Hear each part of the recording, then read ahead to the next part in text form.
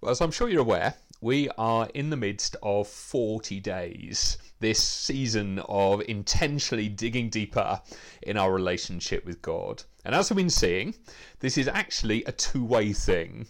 It's pretty incredible. We get to speak to God and he speaks to us. It's like he's constantly speaking to us in a whole multitude of different ways.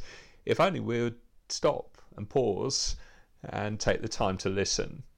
And so, to that end, I thought it would be a great idea to interview Ginny Bergin from City Church Sheffield and find out what she believes God is saying at the moment. Just to explain, Ginny is a great friend of the church who, over the years, has shared prophetic words with us at key moments in our history. Words that have encouraged us, challenged us, changed the whole course of the direction we're going in, or have simply given us greater confidence to lay hold of God and the things we already were believing for. Now, initially, the plan was for this to be a 5-minute interview, but as you will see, it turned into something way more substantial. And so, instead of listening to me bringing the next instalment in our 40 days sermon series, we instead decided to give the rest of the morning over to Ginny. And as you listen to what she shares, I want to urge you to be open for God to speak to you. Now, at the point where we join the conversation, I've just asked Ginny, what do you believe God is saying to the wider church at this point in history? I feel that God's been saying lots of things, but they're all around a theme. And it's interesting that you say you're doing these 40 days of prayer, and the 40 days, the different times in the Bible where 40 days is referred to are always key times in the history of God's people. And for me, this pandemic time is a key time in the history for the world, those that aren't part of the church, and a key time for God's people. And I've been feeling throughout him sort of giving me bits of this and bits of that to share. But I think that the main thrust of it is that in it all, I mean, we can sink, we can feel, oh, I can't cope with any more of this, and I'm locked away, and I can't this and I can't that. We can sink onto that. Or we can look to him and be hearing him and be praying around the things that he's saying in this time. And I think right at the beginning, I felt that some of the stuff I'd been seeing prophetically years ago, sometimes when you see things in the prophetic, even when you speak out about them, it can seem to me to be going to happen next week or next year, but in practice it can be years before that thing unfolds, and that's all often the case with me, and things I felt years ago being unfolding this year. And what I felt that God was homing in on was the growing difference between those who don't know Christ and those who do know Christ, and the fact that those who do know Christ will become the hope carriers to those who don't, that there's a hope that needs passing on, a hope that we need to be exuding to those around us, because many are without hope. And then I kind of felt him showing me to develop this a bit further, and he took me to a story in the book of Jeremiah. I think it's chapter 38, where the people of God have been taken into captivity, they've been overrun, and all their possessions have been taken, and their land's been taken. And so some people were trying to sell their bits of land, before it was just robbed from them. And Jeremiah, in that backdrop, actually buys a field. And you might think to yourself, why is he buying a field? Why is he buying a field when everybody's wanting to offload and get out? And when you read it, and when you read the history of the people of Israel, it was about their inheritance. and the fact that their land always stood for something that would always be theirs and passed down through the generations.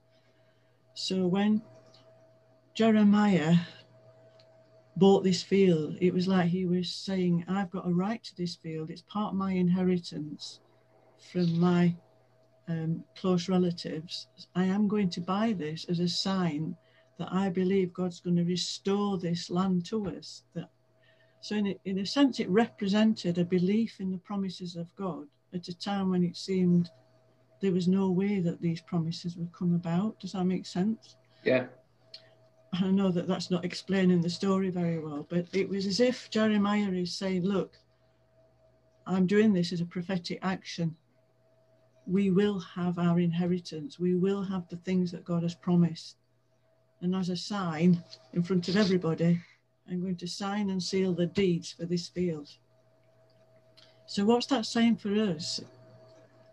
The church's meetings have been shut down and so on. And it's been difficult to gather. Well, we haven't been able to gather properly, have we? We've not been able to have that sense of the community of the Spirit, where we sense the Spirit moving amongst us. That's been a very difficult thing to be able to process, to be able to experience through Zoom. But does that mean it's gone, finished forever? No, it doesn't. There is something that God is saying here about believing him for all that is promised. And I think for the wider church, there are obviously those promises that God has given to all of us as Christians about using us as those who will be filled with the Spirit, who will go out and preach the gospel, who will heal the sick, who will see the blind seeing and the lame walking and so on. These are promises that we have. How much do we really believe them? At a time when it seems like, well, it's tough to even have a conversation with the next door neighbour. How is that going to happen? Well, we know that God has said it, therefore it will be. But in more recent weeks, he's been taking me into the book of Joshua. And this account that starts in the early chapters of Joshua of the people have now arrived at the edge of the Jordan. They've been wandering in the wilderness for 40 years. And so they've experienced all sorts in the wilderness, but they're now at this edge of Jordan and they've been camped there for a while. But then God comes and speaks to Joshua and said, in 3 days' time, you're going over Jordan. Tell the people to be ready. And he tells Joshua a number of things, beginning with be strong and courageous. And I really feel as if God's saying, be strong and courageous to all of us, because we are going into something. We are going over into something. And it's not a literal sea, of course, but it is about having faith to move into the promises, the same thing. So Joshua tells the people to prepare. He gives them a prepare time. And maybe this is what your 40 days is about. You know, he says, consecrate yourselves. In other words, make yourself ready, get your hearts right before God, because we are going into all that's been promised. And don't forget, these people have wandered around for 40 years, just seeing the dust of the desert. And prior to that, they'd been making bricks without straw as slaves and so on. So generations of people only knew what the promises were because they'd been told from the previous generation. So they had no experience of the promises of God. We've had the experience of the pouring out of the Spirit. We've experienced the baptism of the Spirit. We've experienced that sense of God moving amongst us, gifting this one and that one. We've had some experience of all that's been promised. They hadn't, but now they're being told, you're going in. Do you know what, Jonathan? I just feel God saying, we're going in. So many of me and many others have been praying for revival. We've been praying for a move of God in our nation. We can call it revival, but personally for me, revival begins with the church. That's what it means, reviving us. But the spilling out of that to the non-Christian, we've been praying for that for years, and I just get excited because I feel there's something coming. Is that what it's going to be? 100% I don't know. But I feel that there's got to be something different about God's people. And when Joshua said, consecrate yourself, get ready, he said, you've got 3 days. Now, we've not got literally 3 days. But they were living in this in-between sort of funny time where they're leaving the wilderness behind, but they've not yet gone into the promised land. So they could kind of just sit there and feel like, well, we're in limbo. And a number of people have said to me during these last few months, I feel like I'm in a limbo just waiting for something. But I feel like God's saying, no, don't stay in that place, but be proactive about where we are. Proactive in praying that we will move into the things that God's promised us. And that means those wider things, but it also means the things that God has promised to each of our churches that are specific to our churches. So the things that God has promised to Church Central, what are they? What are those promises? Because, are we going to be going into them? We want to see the fulfillment of these. For me at City Church, what are the promises that we've held as City Church? To see that, be proactive about praying that when we come out of this, we're going in to the promise. And then you read the story, and Joshua and the people, they go across the Jordan and they all get safely across, and then what happens, he sends some of them back. There's this funny little bit where he sends some of them back to get stones out the middle of that must have been a bit scary. I've just got to the other side and now he's sending me back to get some stones and make a memorial at the other side. So that when people say, what does this mean? You can say, this is about what God's done, basically. But if you read it, it's at that point when they've got the stones and they've all moved off, that the water's closed and there's no going back. So for me, this time, while we're still in the whole fantasy world of Zoom and so on, is a preparation time for what we're going into. And there will be no going back. We won't go back to how we were. So I don't think we should talk about getting back to normal or getting back to the things we all did, because I think there's a way in which God is going to give us something new. Now, that doesn't mean every last thing will change, but I think there'll be things that we realise, actually, we should do it this way, or we should look like that. Am I okay for time? Yeah, please keep going. So he gets across, and as well as I, that the first thing that happens at the other side of Jordan is that they're all circumcised.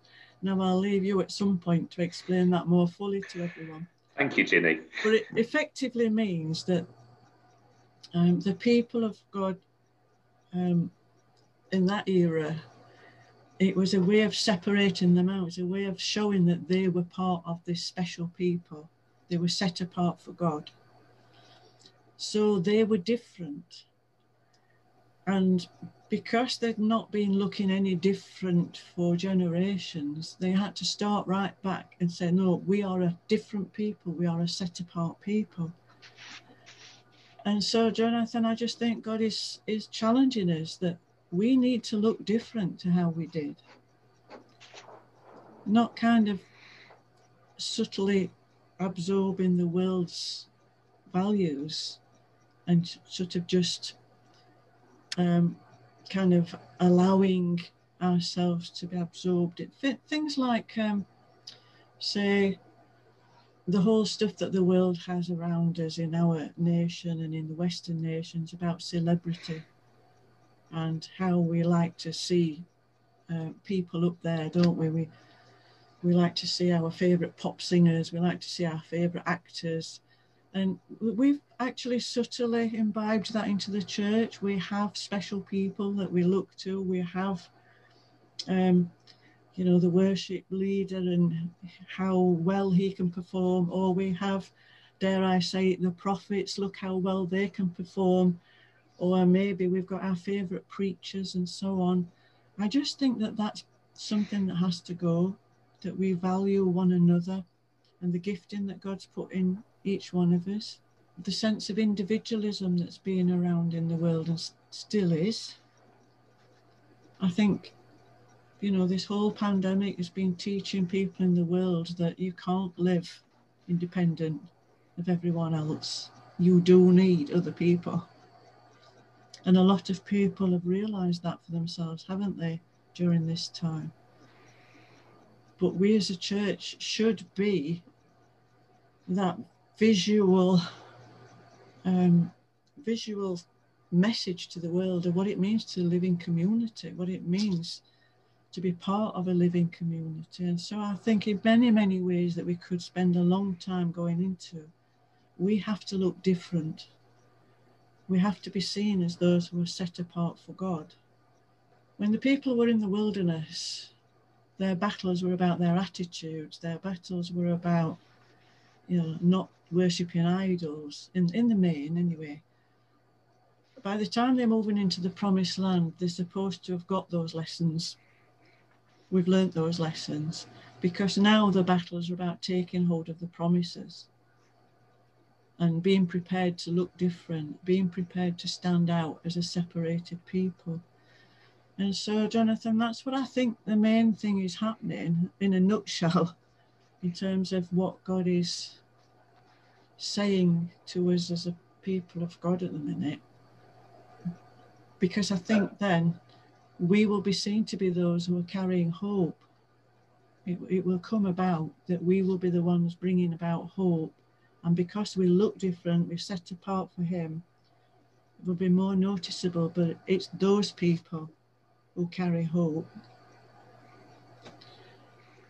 So I just think your 40 days is tied into the fact that this is a key time in history. I think this is a key time in history for the whole world, to be honest. So it feels like we have an opportunity in front of us, but actually the stakes are really high. And there's an opportunity to learn some lessons ourselves and get right internally, because when we come through this, the opportunities and the stakes are going to be even higher for us to stand out and be different. We need to resolve some things now in private, that we will believe the promises of God, will be courageous in laying hold of them. Yes, in prayer, on our knees in private, but also out in the world, when we're allowed out into the world. And I think my hunch is that people are going to be pretty desperate for quite some time, and it is our opportunity to really model something different, both in our holy living, but also in community together, where we've been fractured from one another or forced apart from one another. It's so important we dig into relationship, community together, the body that we're called to be, so that together we can model something to the world. It's a time to go in, I think, is what I'm hearing from you, that those promises that you've been clinging on to for many years, they feel closer now, although they felt close all those years ago, but it feels like we are right on the brink, and we don't want to throw it away now, or get caught up with other things, or distracted, or go back to Egypt. We want to press into the promises that God has for us. Would you pray for us? I will, yeah. Yeah. Yeah, Father, I thank you that you are leading us. I thank you, Father, that even in times when we've not been able to physically meet, you've given us ways of meeting. But Father, as we consider all the things you've promised to us as your people, we don't want to be like those first spies when they were first on the edge of the wilderness and Moses sent them in, and they just came back with reports of unbelief, saying, oh, these grasshoppers, we'll be just grasshoppers in their sight. The enemy's too big, they're like giants. We don't want to be like that, Father. We want to be like the spies that Joshua sent in that said, yes, we can do this. Yes, we can go in. Because, Father, we don't want to miss this opportunity to press in for all that you've promised. And so, Father, I pray for Church Central as they have these 40 days together. And I pray, Father, that you will encourage them, that you will strengthen them, that you will cause them to feel that sense of you saying to them, be bold and courageous. That, Father, you will give them insights, you will give them dreams, you will give them visions, you will give them a sense of what you're saying for those times when they can meet together in community. Father, I pray that you will give the people in Church Central a sense of sort of collated sense of where you are wanting them to head, because Father, you don't just speak to one person, you speak into all of our hearts and you'll bring confirmation. And I pray for lots of that to happen over these 40 days. I thank you, Father, that you're building your church. You're building your church right across the world, right across our nation, right across Sheffield and right across Birmingham. And Father, I pray that you will cause us to be able to see the coming about of those things that you've promised to us as churches. Father, those things that you have promised to all of us as your people. Father, that we will be able to freely preach the gospel. And Father, will not be ashamed to preach the gospel, but we will speak your name. We will be able to feel we can pray for the sick. Father, that we can trust you, that you will open up ways where we cannot see a way. And so, Father, I pray now, will you bring a peace to people and an excitement that comes from you, and the fact that you are leading them into bigger things, into a wider sphere, in Jesus' name. Amen. Amen.